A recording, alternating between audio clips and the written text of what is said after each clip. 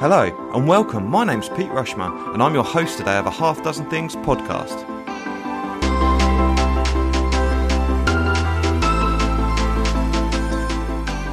A Half Dozen Things is a podcast for business owners and professionals just like you.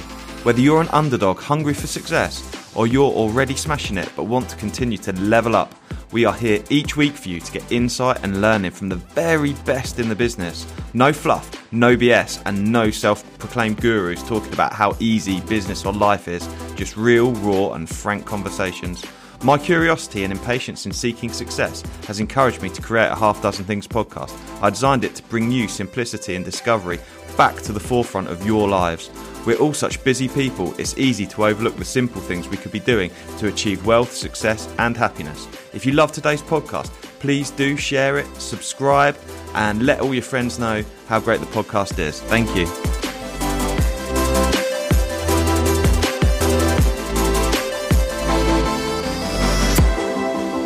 I'm absolutely buzzing today to have Bob Pointer join me. He's my friend and was born and raised in Dagenham Essex, and after leaving school with no qualifications drifted through many different jobs, from being a labourer and print worker to a trainee manager at Moss Brothers in Covent Garden.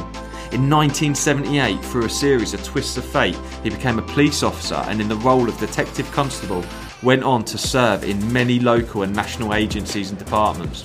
In 2006, he became a lecturer at City University of London on a pioneering programme linking police training to higher academic qualifications. Since 2010, he has been a freelance consultant specialising in the field of human behavioural analysis, profiling and forecasting under the company name of CFIL Global. He's worked with organisations at all levels, from C-suite to customer facing, in areas from security and investigations, compliance and HR to sales and negotiations. In the UK, he's worked with public sector bodies such as the Financial Ombudsman, Serious Fraud Office and the Competitions and Markets Authority, as well as private sector organisations such as Volvo Trucks UK, Metro Bank, Barnardos and the TSB.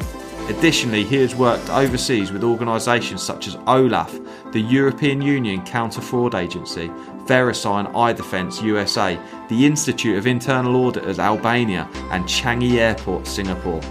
He recently co-founded an online learning platform, Trust to Learn, and has authored its first programme, which explores the role of the head and face in interpersonal communications, which is going to be released really soon.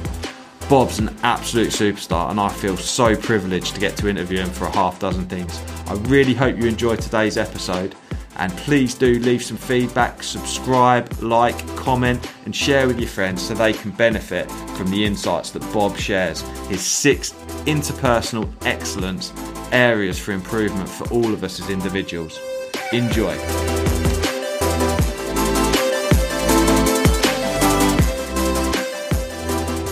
So the red button is rolling, Bob. It's amazing. It's absolutely amazing to have you join me today on a Half Dozen Things podcast, Bob. I'm really, really pleased to have you here. It's been a long time, hasn't it? It has. How's COVID been treating you? Well, it's been different. I was in Singapore when the main thrust of it came out of China into Singapore, and obviously everyone was very worried there. I was working at the airport.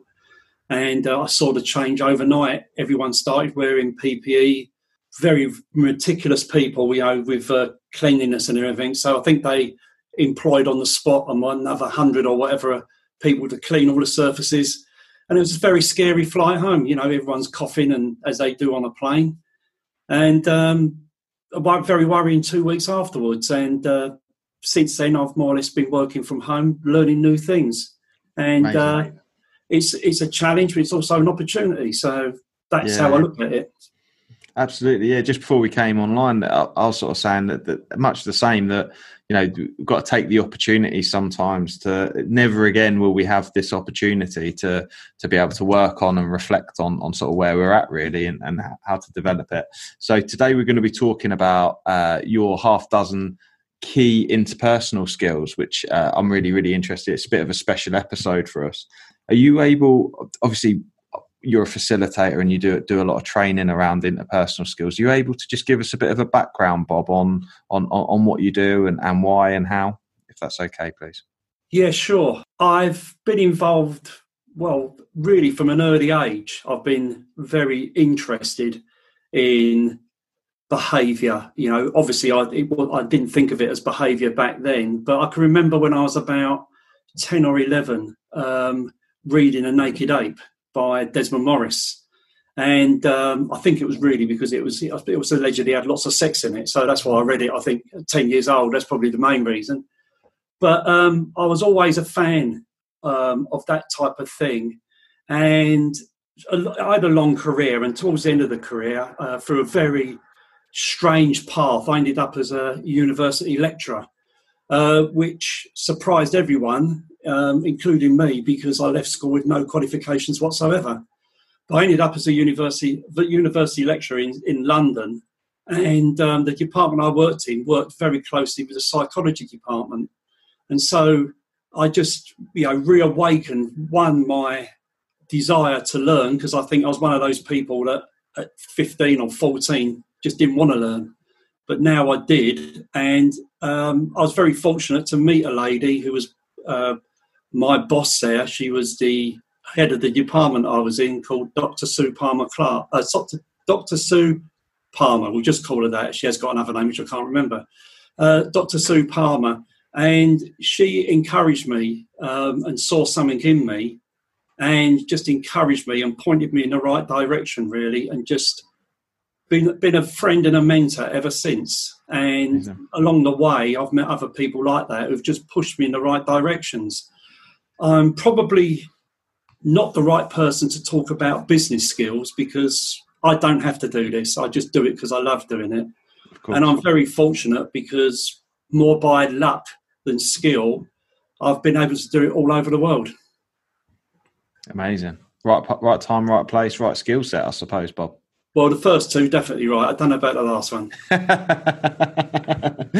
Fair enough. I think you're far too humble, to be fair, Bob. I've had the joy of being in a classroom with Bob training, and it was an absolute standout set of sessions that I did. Absolutely fantastic whilst I was working for a big global truck manufacturer, Bob was working with us as a sales team on our interpersonal skills, and it was a game changer for me, certainly. And in particular, me understanding other people, their behaviour, and then how I then interact with them as well. There's still things that I can call back on from that training, which was sort of several years ago, around different levels of listening, and particularly around what's the term called when you're having a conversation? Eliciting. There we go, eliciting. I was particularly I remember being okay at the eliciting section. So just be careful when people are having a conversation with me, because I can elicit information. Yeah. So we'll get cracking with your 6 areas, because they're actually quite expansive, and they're going to generate some really, really good conversation. So the first one is. The first area it's a massive, massive thing for me, particularly since I've been podcasting, since I've been building a business and trying to build a bit of a personal brand as well.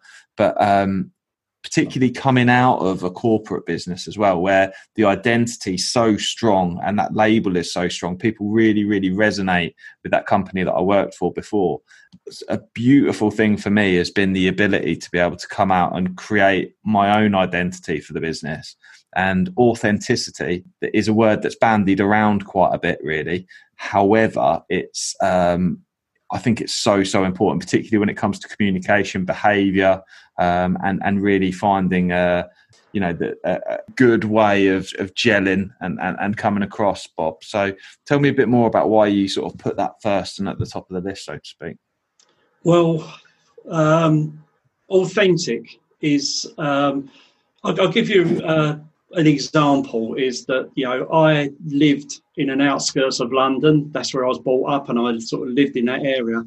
And about 3 years ago, I moved to the Forest of Dean, and it was probably one of the best decisions that I ever made.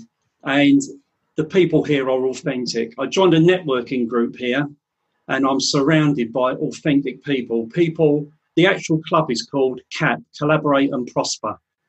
And it's exactly that. And it's about people who want to talk to people and want to do business with people. I've been to all the other networking in Essex, where I lived before. You went to networking and it was people trying to sell to you, not interested in you as a person and not really getting what it's all about. But authenticity is being able to project yourself, be true to the way you are, and understand that everyone is unique, and not try and impose your views or what you see as the way the world should be on them, but accept them as being what they are. It's about personas, really. The fact is we're born, well, we're brought up in a personality that's formed when we're very young. I think, about the age of 7, it's more or less true, formed from nurture and nature, basically. And then what happens after that is once our personality is formed, we develop these personas to put on top of our personality, which allows us to function in the world. And when I say authentic, I mean that your persona is a reflection of your personality. Too often I come across people who try to be something they're not. So their persona is so far away from who they actually are. So a lot of the work I do in general, but so much so more now, is working with people to identify what their personality traits are, not through psychometric testing, just through talking to them, identifying the bits that they should amplify and make that their persona. So that it's an authentic way of behaving. And those personas will change depending on the situation you're in. And it's being authentic allows you to talk to anyone, and people don't fear you, because that's our base. At the base of everything is fear. We are always fearful when we meet people for the first time, when we're involved in situations. We're afraid of lots of things. And one of the things we're afraid of, especially in these day and age in business, is that we're going to be had over in some way or another. Being authentic is a way to overcome that.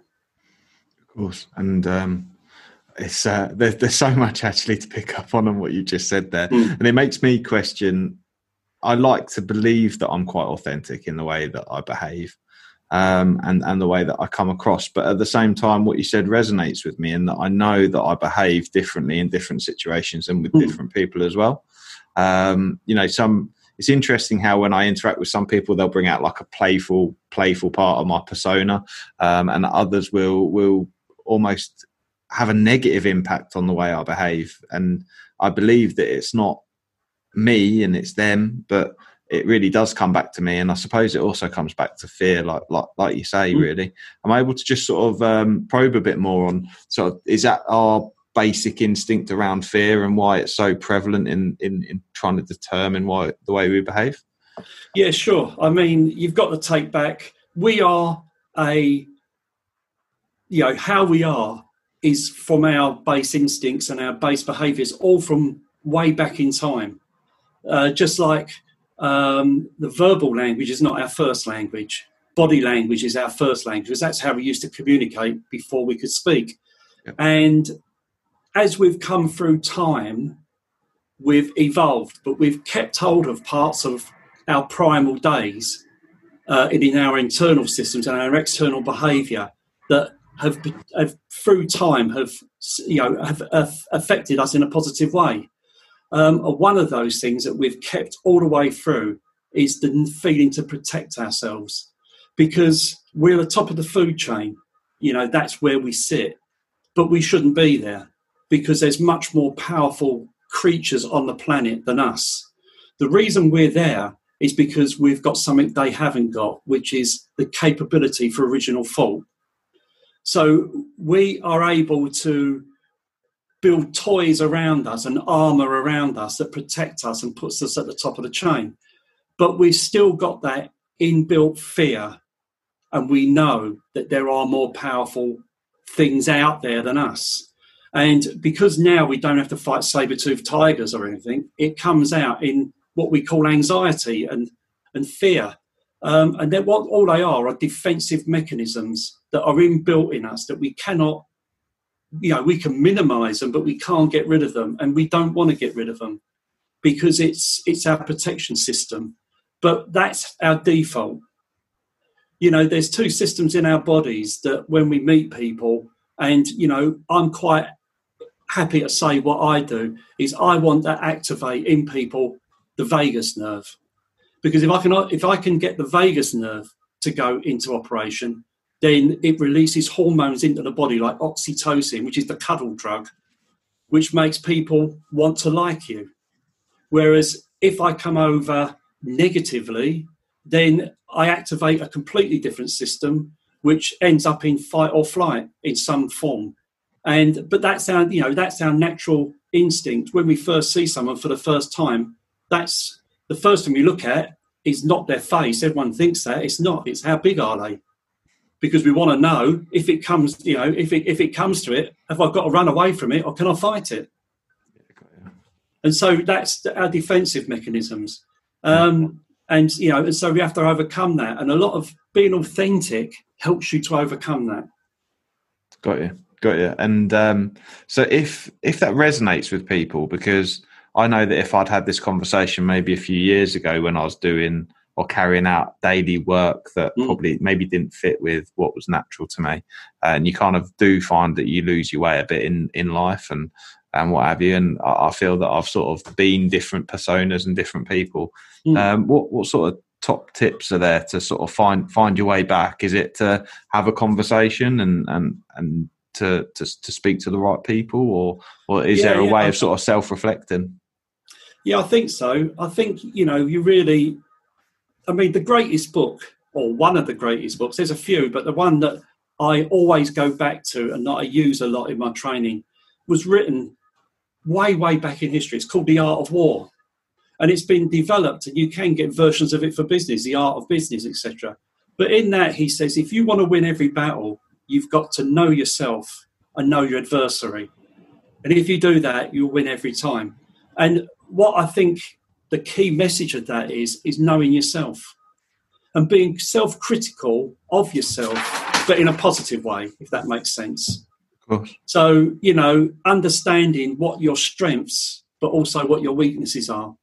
And that's all I do with people. I sit with them and I talk with them.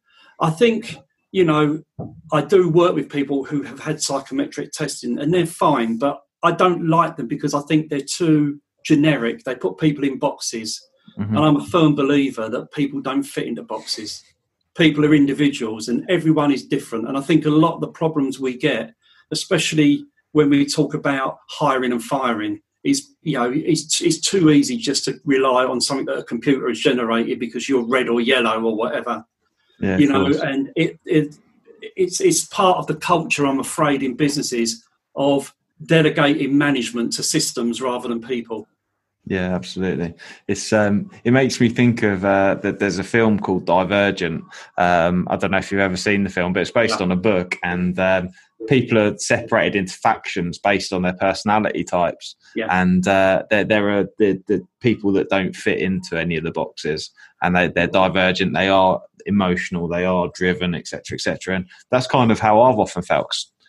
People may sort of listen and sort of think what box I may fit in, but I'm always red. I always fit in the red box. I'm always the driven, ambitious, F what anyone else thinks type of person. But in reality, I may test as that, but I do really care what other people think, and I do care about their feelings and what have you. And I am a human being, and sometimes I feel, when I'm pigeonholed like that, I do feel like I'm the machine, the cranked up engine that's sort of whirring all the time, and a big bundle of energy that wants to go out and do stuff. And I do recognise that in myself, but I do also notice what my weaknesses are, and particularly, and it's interesting actually, because when you go through that development process, and certainly something I've seen, your life does change forever. And that sounds sort of quite dramatic, but a lot of businesses will hire people who are similar to them, for example. And I've recently just added additional people to my business, and I couldn't have hired people that are more different and think more differently to me. And that is part of, and that resonated to me when you said about the art of war, about how important that is, that actually you have a diverse range of people. And ever since I've sort of been through that development process, is actually I surround myself I'm much more comfortable with people who are totally different to me, because actually that rounds me off a lot more as a person, but also it means as a business, we can offer a much more rounded and more bulletproof solution, I suppose. And that's why it's important in business, would you say, Bob? Yeah, I mean, collaboration. That's another thing. Going back to being in the forest, collaborate and prosper. Why do you have to have, opponents in business? Look at how you could work together. And a great example here is dog walking is a big thing here, because there is a lot of dogs here in the forest. And there's at least 3 or 4 businesses, and a new business wanted to join the networking group. And rather than oppose it like they could have done, one of the people said, no. And they now work together. So that woman has now got resilience when she wants to go on holiday. There's someone else can walk the dogs that she was walking. And I just find that so inspiring that, we can collaborate. We can, I'm quite open with what I do, and I will work with people, and I'm a consultant. So I tend to work with a lot of different people anyway. And I just like that way of working. What we all do, it's not new. We've not invented it. And so, why should we be so precious with what we do? That's just my way of thinking. And so that fits very well with me.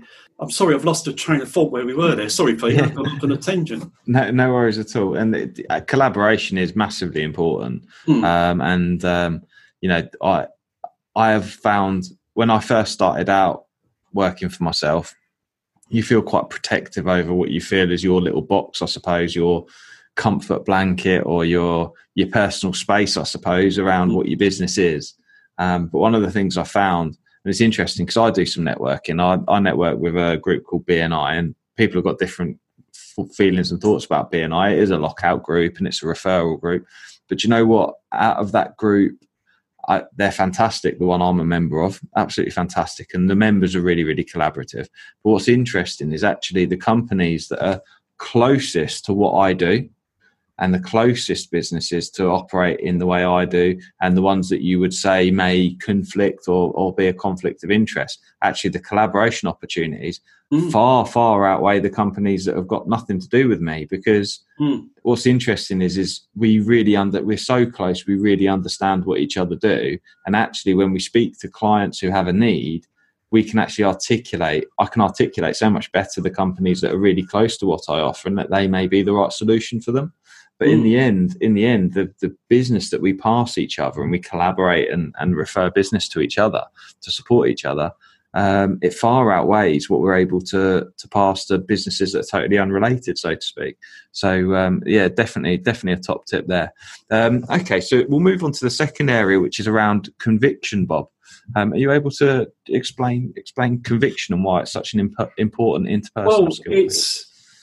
The thing about it is, especially with leadership training, what I do, quite a bit of leadership development and that type of thing. And it's about believing in what you're saying, having conviction. And I'll give you an example because, it's the best way for me to articulate it. Is years ago, I was involved in football, coaching football children. And because my kids were young, and I think you're involved in it, aren't you? At the moment, you just get involved in it. That's right. Yeah. And I didn't like the way it was being run, and so I thought I'd do it myself. So I went away and got my coaching badges, got up to level 2, UEFA B, and started my own football club. And then started a girls section, and then finally a disability section. And at that time, the FA had started a thing called Charter Standard. And we were one of the first clubs in Essex to get it for the main club. And then I went for it for the disabled part of it as well, because we called that something different. And I was invited to go to the FA by my county FA to the proper FA up in London to give a presentation to try and win a grant to start this project off, or to keep this project going. And it went great. It was the right time. It was that thing again, the right person at the right time, saying the right things. But it nearly fell apart because I got quite angry inside because their expectations were so much lower. And the guy said to me, one of the panel said to me, "So what's your ambitions?" So I said, "Well, the same as it would be for an able-bodied child to play for their county and to play for their country eventually and to be developed the best they can be. And he just said, can't be done. And so my reply was, watch me. And they gave me the grant, and lo and behold, one of the boys from that went on to play for his country. Amazing. And so, it's conviction. I could stand there with conviction and just say, watch me, because I truly believed in what I was saying. And you will see people, the biggest giveaway with insincere people or people who lack conviction is incongruence. Their mouth might be saying the right words, but if you really know what you're looking for, everything else is telling you it's not right. And that's what I see, in negotiations, because as you know, I sit a lot in negotiations.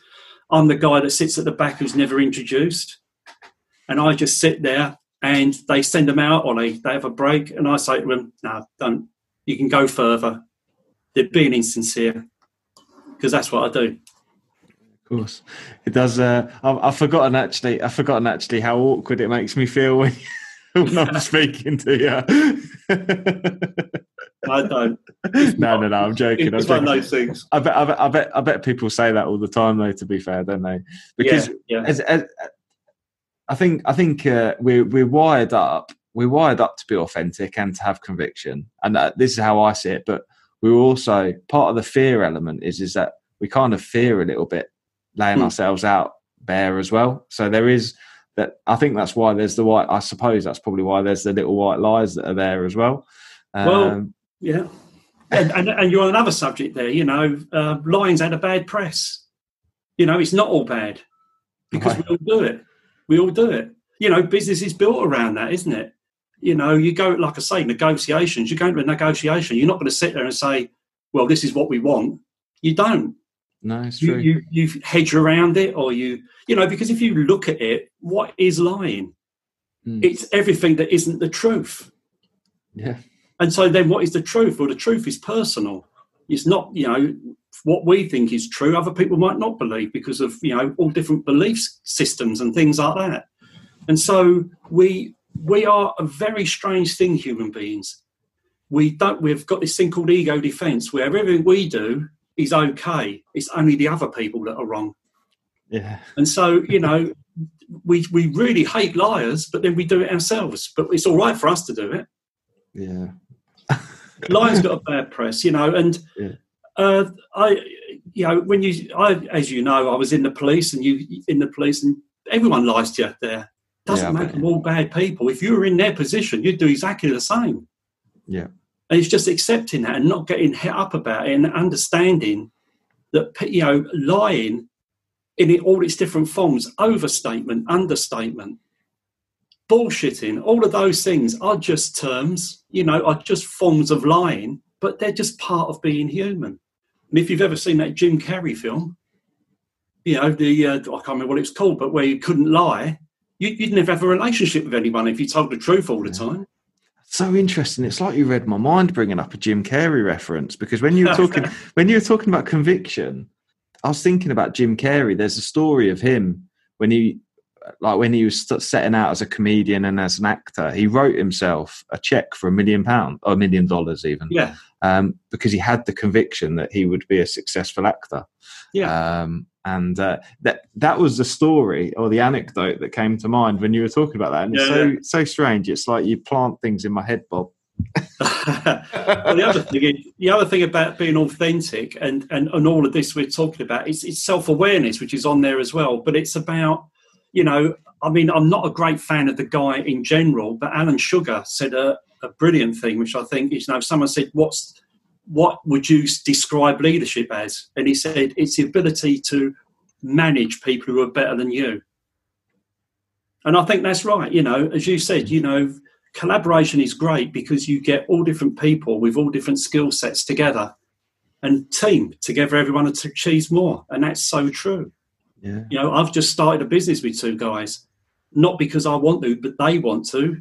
And I can help them because I've got a certain skill set that fits within what they want to do. Yeah, and awesome. So that's how it works. Yeah, awesome. Okay, so we'll talk a bit more about self-awareness. I was actually thinking about the negotiation thing. Yeah. I was reading Never Split the Difference by Chris Voss. Yeah. I don't know. I don't know if you read it. No. I think I've not got the right first name. I know his surname's Voss. But that was a really, really interesting book about negotiation. So he was an FBI hostage negotiator. And one of the things that he said that I suppose, because you pick things out, often there's a lot of information, you kind of pick out what really sort of resonates with you. And one of the things that he said, and there were lots of different techniques in there, but one of the things he said that I found really, really interesting, it's a little bit away from self-awareness, but it's understanding when you're entering into a negotiation, what is it that that person really, really wants? And what is it that they're leaning towards? Because they're not going to tell you exactly what it is they want, but you've got to try and work your way around it, which I suppose is obviously in very layman's terms is similar to what you've done in the past. But sometimes there's little hints and what have you. So it was interesting. I was reading that at the time, and I was actually in a negotiation with someone on a business deal. I shan't say which because it'll be really clear on what it was. But the language they used was, I really felt like they weren't listening to me. I was getting really, really upset at the way that had impacted me, and that why weren't they listening and why weren't they doing the deal that they wanted me to do? And I was reading that book and I read the language the other person that I was trying to negotiate with, who was standing really firm on their price. They weren't going to reduce their price. I was buying a service from them. And I felt because I'd bought more than what had originally been the deal, I thought the extra that I was spending there add more of a discount, so to speak, and I couldn't understand why. And that what they came back with was around that they valued their time, they didn't want to discount it, etc., etc. And what I realised was, and that earlier on in the deal, where I'd forgotten that actually I'd wasted their time, and I'd totally forgotten that I'd wasted their time a little bit earlier in the deal. And it's so interesting actually to think, I was thinking, what is it they want out of this? And actually I realised that I could have argued with them till the cows came home. I was not getting a better price because they were so staunch on the fact that they valued their time, and that they were holding on to the fact that they felt I'd wasted their time earlier on in the deal, which was fine. But I learned to actually realise that was the case. And then sometimes you just got to cut your losses, haven't you, I suppose? Certainly. And it is about, in those sort of situations, those dynamics, it's like poker players, and I've done a bit of work with a couple of poker players. They've all got tells. They know that, and they want you to look at them and tell them what their tells are so they can try and stop doing them, which is impossible, really. But, in negotiations, there's things to look out for. And funny enough, the organisation that we've both done some work for, I did some work with one of the franchises, and the guy come back to me and says, doing a bit of a debrief about 6 months later, and just said, "How's it going?" He says, "Oh, you saved us some time. You haven't made us better salespeople, but you've saved us time." So I said, "Well, how is that?" He said, "Well, we went to a sales meeting, and it was quite obvious that 10 minutes into the meeting that they weren't interested just by the words they were using. Because as you know, a lot of what I do is about the words people use." And so he said, so we just said to him, "You're not interested, are you? At this time," or whatever they said. And they called the meeting to a close. And so he said, "We saved an hour." And when you add up those hours that they save, so it's about that. It's about reading people's intentions, because all this thing about, emotions, that everything we do is our emotions coming out. You can read people's emotions through their facial expressions. Actually, that's not quite right. We all have feelings. They don't always become emotions. And a lot of the time, when we do show emotions, they're manufactured emotions. In other words, they're done from the conscious mind rather than the unconscious mind. And I call it impression management. So that is a persona. Yeah, so the impression management will be there, the persona. And so if you've got that ability to read people, you will see the persona and identify the parts of it, and through that piece together the personality that's below it. It's so complex, isn't it? Because when you say that, I know I do that relationship management or artificial management. When we're talking, I know to nod my head. I know that that's the right thing to do. And I probably do it more on video than I would do if we were in person, because It feels like when you're online and on video, you've got to over amplify almost. Even I'm doing it with my hand now. I probably wouldn't do it to the same extent. And I think that's partly probably why Zoom calls and stuff are so tiring as well, because you're making so much effort to have the right body language. But I know that I put stuff on, and sometimes I think, is that insincere? And you kind of second guess yourself. So yeah, okay, we'll move on to self-awareness in a bit, because I think it's going to come up in the other bits that we're talking about as well. So the third area is around listening, which is interesting, because we've kind of been touching a little bit on listening and looking out for words. But are you able to just elaborate a bit more on why listening is so important? And you can explain as well the different types of listening, I suppose, as well. Yeah. I mean, listening is everything. And the thing that I use is ALF, always listen first. The thing about it is that we're defensive creatures. We've said that earlier. And so part of that defensiveness is not wanting to share stuff.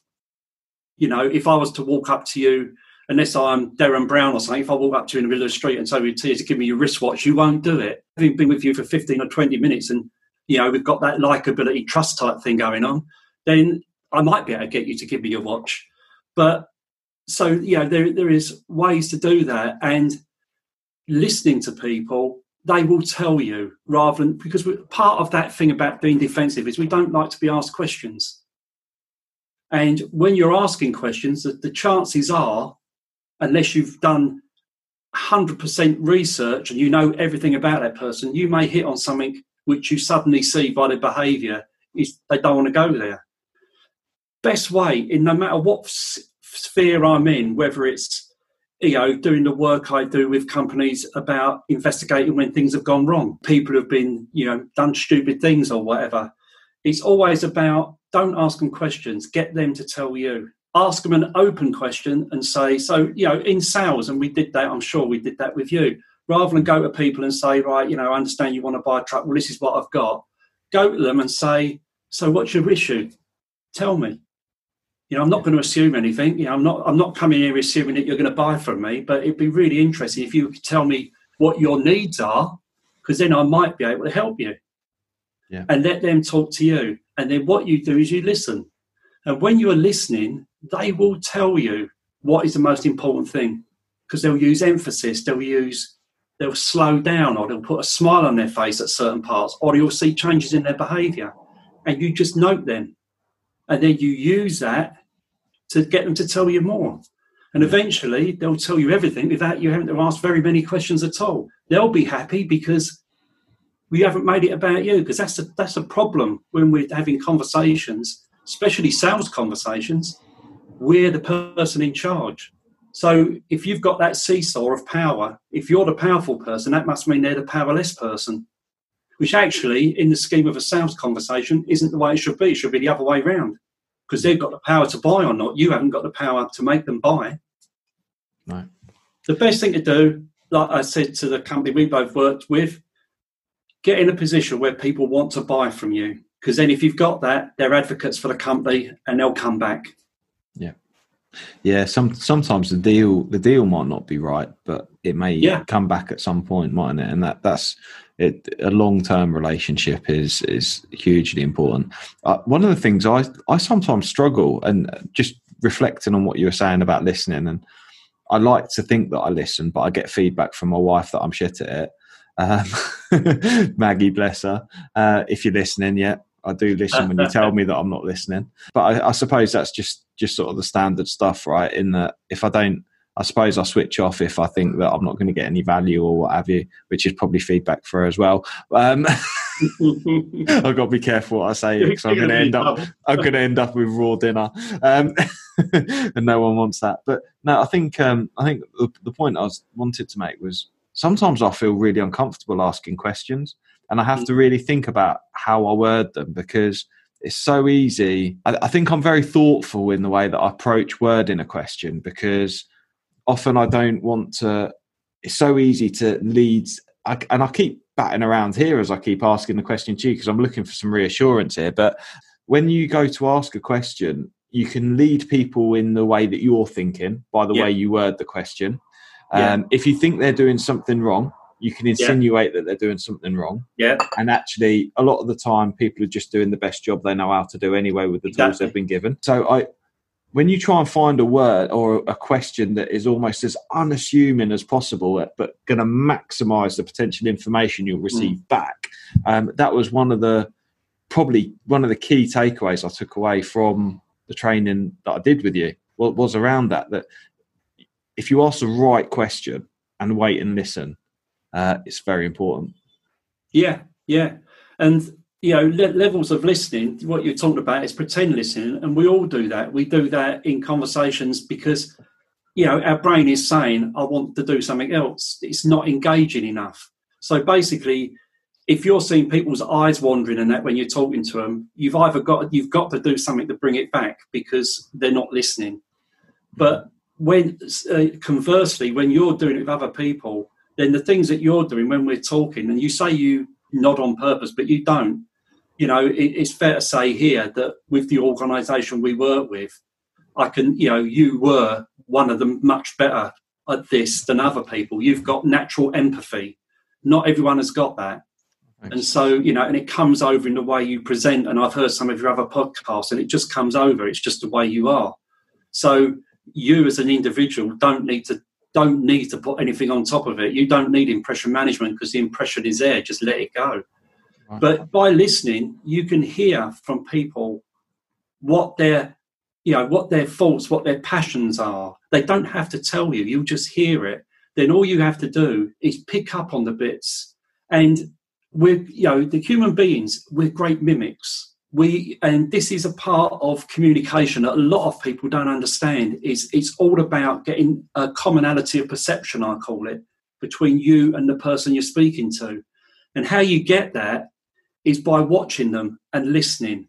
And then what you do is you start to pick up on their behaviours. And when you see two people, a great example is of mimicking is if you see two ladies who lunch out at the mall. So you go to Blue Water and there's all these people who've got too much money, they don't have to work, and they're there with all their shopping bags, and you see them sitting down and they are like carbon copies of one another. The hand gestures are the same, they nod the same.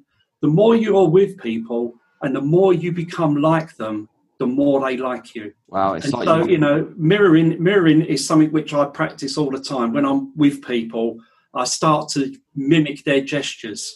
I do it consciously, but we do it unconsciously. But in the sort of situations that I'm in, I don't have the time to do that.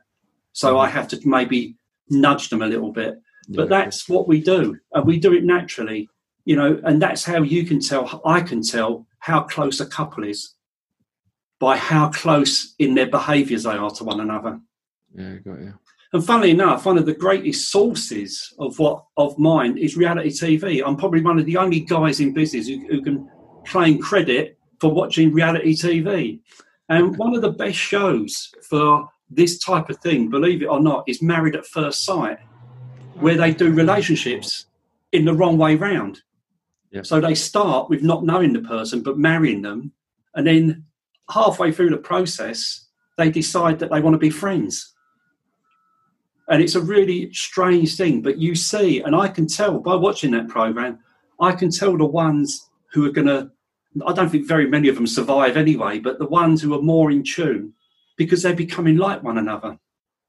And you must know that with the relationships that you've seen with other people and their partners. Yeah, definitely. And it's strange, isn't it? Because Maggie and I, we are like chalk and cheese, but it's almost like yin and yang, and it feels natural, Then hopefully I don't speak out of turn. We've been 10 years, It's like we've been through. And when I say we've been through some stuff, we've been through some really rotten, tough stuff. Children, debt, all the sort of everyday stuff that young couples go through. We've been through it, and we'll come out the other end. And I think one of the things we reflect on is actually how sad would that be? Because you kind of sometimes we're so busy doing and not just relaxing together because life is so busy and gets in the way. I think one of the things we both reflect on and have the conversation that isn't it sad when older couples, they've been through all the tough stuff and then actually they've kind of just departed from, the emotional connection kind of has disappeared over time because they've become it's become more platonic, I suppose, is the right terminology as the relationship's gone on. And that's something that we discuss and try and actively overcome, because it's something that we don't want to have happen. But, life's tough and it gets in the way. That, we have the children, so they take priority over us. Their needs come first. And we try and give them the best we can. But I suppose we also are conscious that it's important for them as well that we keep a good relationship too. So sure, but relationships change. And just because people, I've been married 38 years now, and I wouldn't say that our marriage is the same as when we first married, because you go through those stages. And like I say, with that married at first sight, it's a good way to see it, because it's compressed into 8 weeks. So they go through so much in 8 weeks of the process, and they push one another, so they're married, but they're saying, do you like me? And they don't even know if they like one another. And it's really interesting to watch, because it's all skewed up, and it doesn't work because of that fact. But, relationships will bloom, and you'll have highs and lows in them. And, you've had them in 10, I've had many in 38 years, but you build, it changes, and the sort of expectations and the commonality of perception of what it is changes with it. So although you look at it and, and I suppose in a way what you've just said is a little bit biased, because you're looking at it as a relationship after 20 years should be the same as a relationship after 10 years. But it doesn't have to be, but it doesn't make it a bad relationship. It's just a different relationship. Of course. And some people get to that stage and just say, well, we've not got that, we're not mirroring one another, or we're not matching one another, so we might as well go our own ways. And other people say, well, and I think everyone in life comes to that, especially in marriage, is where you say, well, this is what it is, and we're both happy with what it is, and you carry on. And, and that doesn't make it bad. Yeah. It doesn't make it the same as when you first married, when you've got all that excitement and it's children and everything. It's just a different place. Yeah, of course. Yeah, interesting. I've not really thought about it like that. Expanding my brain, Bob. I like it. Right. Area 4, likability and trust, which kind of ties in quite nicely with being married, I guess. But yeah, likability and trust. So that they're obviously, well, I say obviously, but they're clearly very important in developing and being great interpersonally. Are you able to elaborate a bit more? And why you've combined likability and trust? I suppose that they are intrinsically linked. They are, and they tie in with how our brain works. So, likability is thing. It's a system 1 brain thinking. It's the emotional brain, and likability can be done on all sorts of things. It's how the person looks, how they fit what you think they should be. And it's an instant thing. It's you either like someone, because our 2 base settings are friend or foe. So if someone's a friend, then they're likable. If they're not, then they're not likable. And that's great. But what happens is, and I see this in all the time, because, as you know, I get involved in fraud, mitigation and that type of thing, is when people get defrauded a lot this time, it's because they confuse liking with trust. I have worked with people who I didn't like, but they were trustworthy. Yeah. And on the other hand, I've worked with people who were likable but weren't trustworthy. Yeah. So they're not interchangeable. Likable is the first thing, and then basically you move from there. So likable will get you in the door if you're a salesman. Yeah. Okay. Respect comes next. If they respect you as a person and you're likable, then they won't feel threatened and they're more likely to buy from you. Okay. Trust will come because whatever you say, you then carry through on, and that will be at the end. And trust is built on credibility. And credibility is in the name. It's building up credit. Yeah. And so they are 3 different things that get totally confused. And the whole premise of fraud is built on making yourself likable, because we then get the vagus nerve going and the sort of happy drugs coming into the system, and we're more malleable. Yeah. So that's the second time you've mentioned that. I didn't pick it up first time because I obviously had something on my agenda at the time. Yeah. But the vagus nerve, can you just explain that a little bit more, what that is? Vegas is in Las Vegas. No, it's Vegas. It's a nerve. It's called vagus because it wanders throughout the body like a vagabond. That's where it comes from. But it's connected to all your major organs from your brain, and it's responsible for releasing stuff into your system. And when you get cut, so we talked about earlier about the seesaw. So you've got power person at one end, powerless at the other. What I try to get people to do is to understand that you can make the seesaw sit and move towards the middle, because we can't have two powerful people, but what you can do is make one of them comfortable. And if people are comfortable, then their defences come down, they start releasing all the happy hormones, and they are more in a better place. They've got the warm feelings, they're not feeling under attack or anything.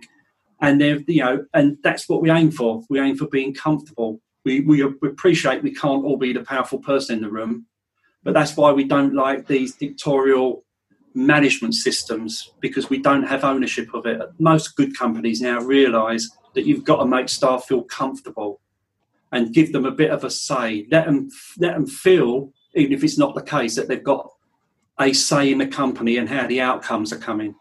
Because then if they're comfortable, and the bonus of that is happy people don't steal from you. So that's the bonus. True. So there is a link between profitability and security. Yeah. Great. And it's being comfortable, making your staff feel comfortable. Yeah, I suppose when you say steal, it automatically resonates with people actually literally thieving from you. But I suppose people steal from employers all the time, whether it be extra breaks or time in the toilet. Essentially, a lot of people are paid by time, aren't they? They're paid by the hour, so to speak. So as soon as they're wasting time, they're stealing time as well, I suppose. Yeah. So, interesting. Well, the funny thing is, there's been some research done that I saw the other day that people working at home are working harder. People who are who are being sent home, and it's because they've got a bit of a decision. They've got a choice, and so they choose to work. Whereas in the office, the choice is they're there and they've got the work, and they work less, believe it or not. Yeah, good. I can't disagree with that at all. And to be honest, since lockdown, strangely, I suppose it's probably something different that drives that. But I've not worked harder since lockdown happened. I've never worked harder than I did, and I think it was the level of uncertainty that it was about. There was so much uncertainty. It was almost like I was driving and compelling myself on, because I thought, if all this falls flat and fails, I don't want it to be through lack of effort. And it felt like every time I took a stop, which in reality you need to, because otherwise you burn out. But every time I took a stop, it was like I was shirking, And I don't know. But it was like it was compelling to work. And I guess that's one of the challenges employers need to look at with people working from home, is those sort of blurred lines of what's work and what's home, and people almost pushing themselves the other way, because we kind of have that cultural outlook of at home in your slippers and your shorts and t-shirt and not really working. There's almost feels like there's a need to justify yourself. Yeah, but I think I know for a fact, like it's say in the centre of London, a lot of companies, big companies, are now thinking, well, why do we drag these people in like 60 miles every day? Because we're being as productive outside of that. But the problem that a lot of them will have is, if you're going to do that, the thing about human beings, we're what are called field dependent. So we have to know what the length and width of the field is that we can operate in. And if we don't have that, if we take away the field, then we just run all over the place. And so if you're going to let people have more, have a bigger field, so be at home, then you're going to have to manage them better. Yeah. Yeah. And that's where a lot of companies come down. And where we come to my big bugbear is that the reason that companies fail and don't do so well is that managers don't manage, because they're laden down with doing all things that aren't managed. The people are the most important part of a business.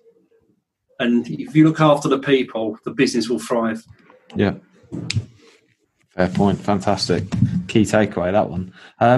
So fifth area is self-awareness, which we've touched on a little bit in some of our other conversations, but I know it's obviously important. I suppose I don't know what the right question is to word it, but explain a bit more. Obviously you've got this deeper understanding of what self-awareness is and why it's so important, Bob. Well, self-awareness is, in my opinion, there's two sides to us. So we've got the internal workings of ourselves, and that's what I think by self-awareness, understanding how our body works, because what we show outside is just the physical representation of what's going on inside. And so if you really want to be self-aware, you have to understand how your body works, how your brain works, because then you won't get frustrated. You'll understand why you get angry sometimes, and then you can manage it. So understanding how the brain works. And I work with a fantastic guy who is a professor, and he knows everything about how the brain works and everything. And we've actually done a model of the brain, and we've put the brain against a building organisation, so you can see all the different levels of the brain and how they all work together. And it really works because it sort of articulates how I feel about it. Because what we're not aware of, or not many people are aware of, is that we've got senses that are outside, but we've also got senses inside. And one of the main ones that is called interoception. Interoception is how is probably a better way to say it. And the interoception system is how our brain and our body manages the functions of our body. And so understanding that, you can then understand how emotions are formed and how they push their way out into the real world. And so, knowing yourself is not sort of spiritual knowing yourself, although that helps, but it's actually understanding how your body works and how the things you do reflect on the outside. Because if you understand how they are inside, you can manage them coming on out. Yeah, no, I totally agree with that. And it's something that I've focused on. There you go, me talking about me again, but I suppose it's my only way of talking about self-awareness, isn't it? But yeah, sorry, there's a little bit of a paradox there somewhere. One of the things that I know that I feel demotivated or tired, particularly when there's certain elements of my role that I need to do, and it's because I've learned through personal development and self-awareness and listening, I suppose, to myself and the way I behave, that I will avoid doing certain things. I'll minimize the amount of time I have to spend doing them because I know they're a little bit painful and I don't really enjoy them. Whereas I'll fill my time with the things that I do enjoy doing and do it naturally. And sometimes it's interesting, particularly when you go into business and you've not got, I suppose when you're in a role or in a job and you've got enforced areas that you have to focus on, you kind of have to do them. And I suppose some days you'll feel like it's a rubbish day and some day will be a good day, depending on how that falls within what works well for you or not. But certainly when you're in business on your own, there's this tendency to overdevelop and really, really overdevelop the stuff you enjoy doing whilst not paying attention to the stuff you're not very good at doing. And it's something that I have to... it takes a lot of effort, actually. It takes a lot of effort. And there is large proportions of the business that don't particularly... it's not that they don't interest me, because I do value the impact that they have and they're valuable parts of the business, but they're things that if I wouldn't miss them if I didn't have to do them, but I know that they're an absolute crucial necessity to be done. So therefore you do them. But I suppose the beauty is if I'm growing a business that's going to grow into people and people doing other work and what have you, they're the first things that I look for other people to do, because there's going to be people out there who are going to thrive on doing those things. Yeah. Yeah, and that goes back to what you said earlier about, not being afraid to have people to do different things and know that you can't do everything yourself. Yeah, I mean, self-awareness, there's an equation of what behaviour is, and it's behaviour equals the function of a person in an environment. And so it's all situational based. And so being self-aware is aware of yourself as a person, how you look on the outside, but also what functions you've got on the inside. So, I'm never going to win 100 metres at the Olympics because I'm just not going to do it. But so you've got to be aware of what your limitations are, and your body, is knowing your body makes you function better. Yeah. You know, I have medical conditions, and so I know how I can function better. And so it's about that, and it's about being aware of understanding that, you know, your body functions in certain ways, so that when you do get nervous, you're nervous for a reason. It's just natural, and not because if you get nervous about being nervous, you're going to get anxious. If you get anxious about being anxious, you're going to get fearful, and it just goes up, doesn't it? So that's what I think of as self-awareness, is understanding how your body works. Got you. And because I've got medical conditions, I've had to learn that. You know, I have to give injections to myself every day, and I have to know how to do that. And I know why I have to have the injections. I know how I feel if I don't have them. Yeah. So it's you know, it's about knowing these things. So self-awareness to me is different to what a lot of people see it. But I'm also a great believer in mindfulness. Mm-hmm. It's understanding the impact that you have on the environment around you. Yeah. And managing how you do that, so you tread lightly. It's very interesting, actually, because that's just brought back a memory of, and I know the words because I remember it resonating with me the first time around, but be aware of the shadow you cast. Yeah. Yeah, very interesting. Very interesting. Okay, cool. And the final area then, intelligent conversation. Yeah. Put my teeth in. Intelligent conversationalist. Yeah, I mean, I've worked in many fields doing many different things, from sales. And, you know, talking about sales, if we could just go away. I can remember when I worked for the company that we've got the shared experience with, and I don't advertise. You know, I'm probably the world's worst businessman. If people want me, they find me. And I moved here to the forest thinking that I was going to, you know, retire, but more people find me, and so I carry on. And a lady, Karen, from that company found me, and I went to see her, and she explained what she wanted. And I just said, you do know me, don't you? You know, you've obviously found me on the internet from somewhere, so you've obviously done a bit of research on me. You do know that I don't do all this stuff. And she said, that's exactly why I want you, because I want you to do something different. And so that's when I got, you know, that's why when I was with you, and even so with that organisation now, until lockdown was on, I was going to be writing programs for them, advanced communications for sales, for their academy. And the reason that, you know, it's all built around this concept of how people communicate with one another. And the type of conversations we have, I've quantified them into 3 types of conversations. And there's the first one, the first level, is a transactional conversation. It's just a one-sided thing, whereas you want something from me, and so you talk to me and ask me what you want to know, and I will give that back, and I'll give you the information you need, and off you'll go. Yeah. That's an I conversation, because there's only one person benefiting from it, and that's the person who's doing the talking and getting what they want. Okay? And so that's a transactional. Then the next level up is a transitional conversation. And a transitional conversation is a move away from like a scripted thing. So I've got it in my mind what I want and I come away with it, to a more two-way conversation. And I would say that most business conversations sit there, and they're an us conversation. So we're talking to one another, but we've both got something we want to get from it. And as long as we both get something from it, we're happy.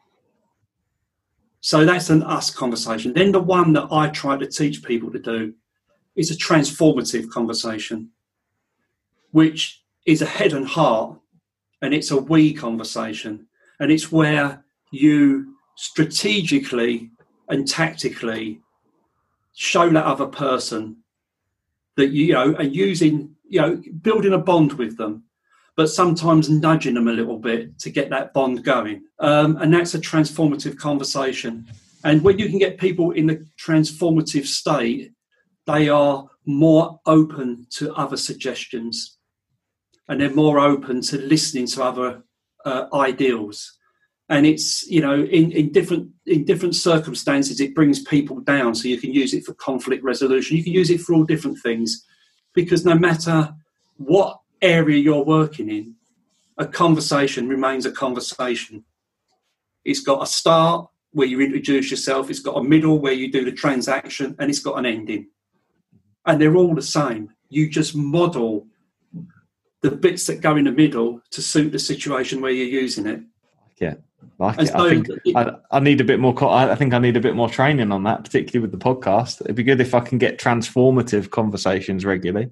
The thing about it is that it's just about quantifying things, and it's then about understanding the difference between them. And, you know, they're just my ideas. And you know, I'm very fortunate that I have these ideas and other people seem to like them. You know, I'm not a magician. I'm not inventing things. I'm just doing what I feel, you know, and I'm being, you know, I've got conviction in them. Yeah. I know these work, and I know that they work for most people. Exactly. I was going to say, if there's a living, breathing person of all 6 areas, then you're certainly it, Bob. So no, there we go. Far from it. No, certainly. So, do you know what? We've rushed past the hour mark, and I try to keep it under an hour as best I can. But actually, we've had an absolutely amazing conversation. It's been brilliant, Bob. So I really, really appreciate it, and thank you for sharing your 6 areas as well. And I know you've alluded to the fact that you're hidden away in the Forest of Dean. You're not so hidden now that I've told everyone where you are, but are you happy to sort of share with the listeners sort of where to find you, and if they are interested in certainly some transformational training, where to find you, Bob, as well? Yeah, I can supply that to you afterwards, but my company that I operate under is called CFIL Global, CFIL. Is that the minus sign, then global.com, or they could find me through you, Peter. I appreciate it, Bob. Absolutely. And Bob and I have, you know, we've collaborated on stuff, and continue to pass business to each other as well where we can. So highly recommend, Bob. I've been, you know, I've had my outlook transformed by several sessions that Bob put on, that we've spoken to throughout the podcast. So thank you very much for that, Bob, and thank you for joining me today. It's been an absolute pleasure. So I really appreciate it. Thank you. Thank you. I really hope you loved today's episode, and if you did, please make sure you subscribe and listen out for future episodes too. Please do share it across your social media channels. We hope to reach more and help more people. If you want to find out more about me, my name's Pete Rushmer. You'll find me across any social media channel, and my business, Flagship Partners, and we're your partners in success across your business. Thank you. See you again soon.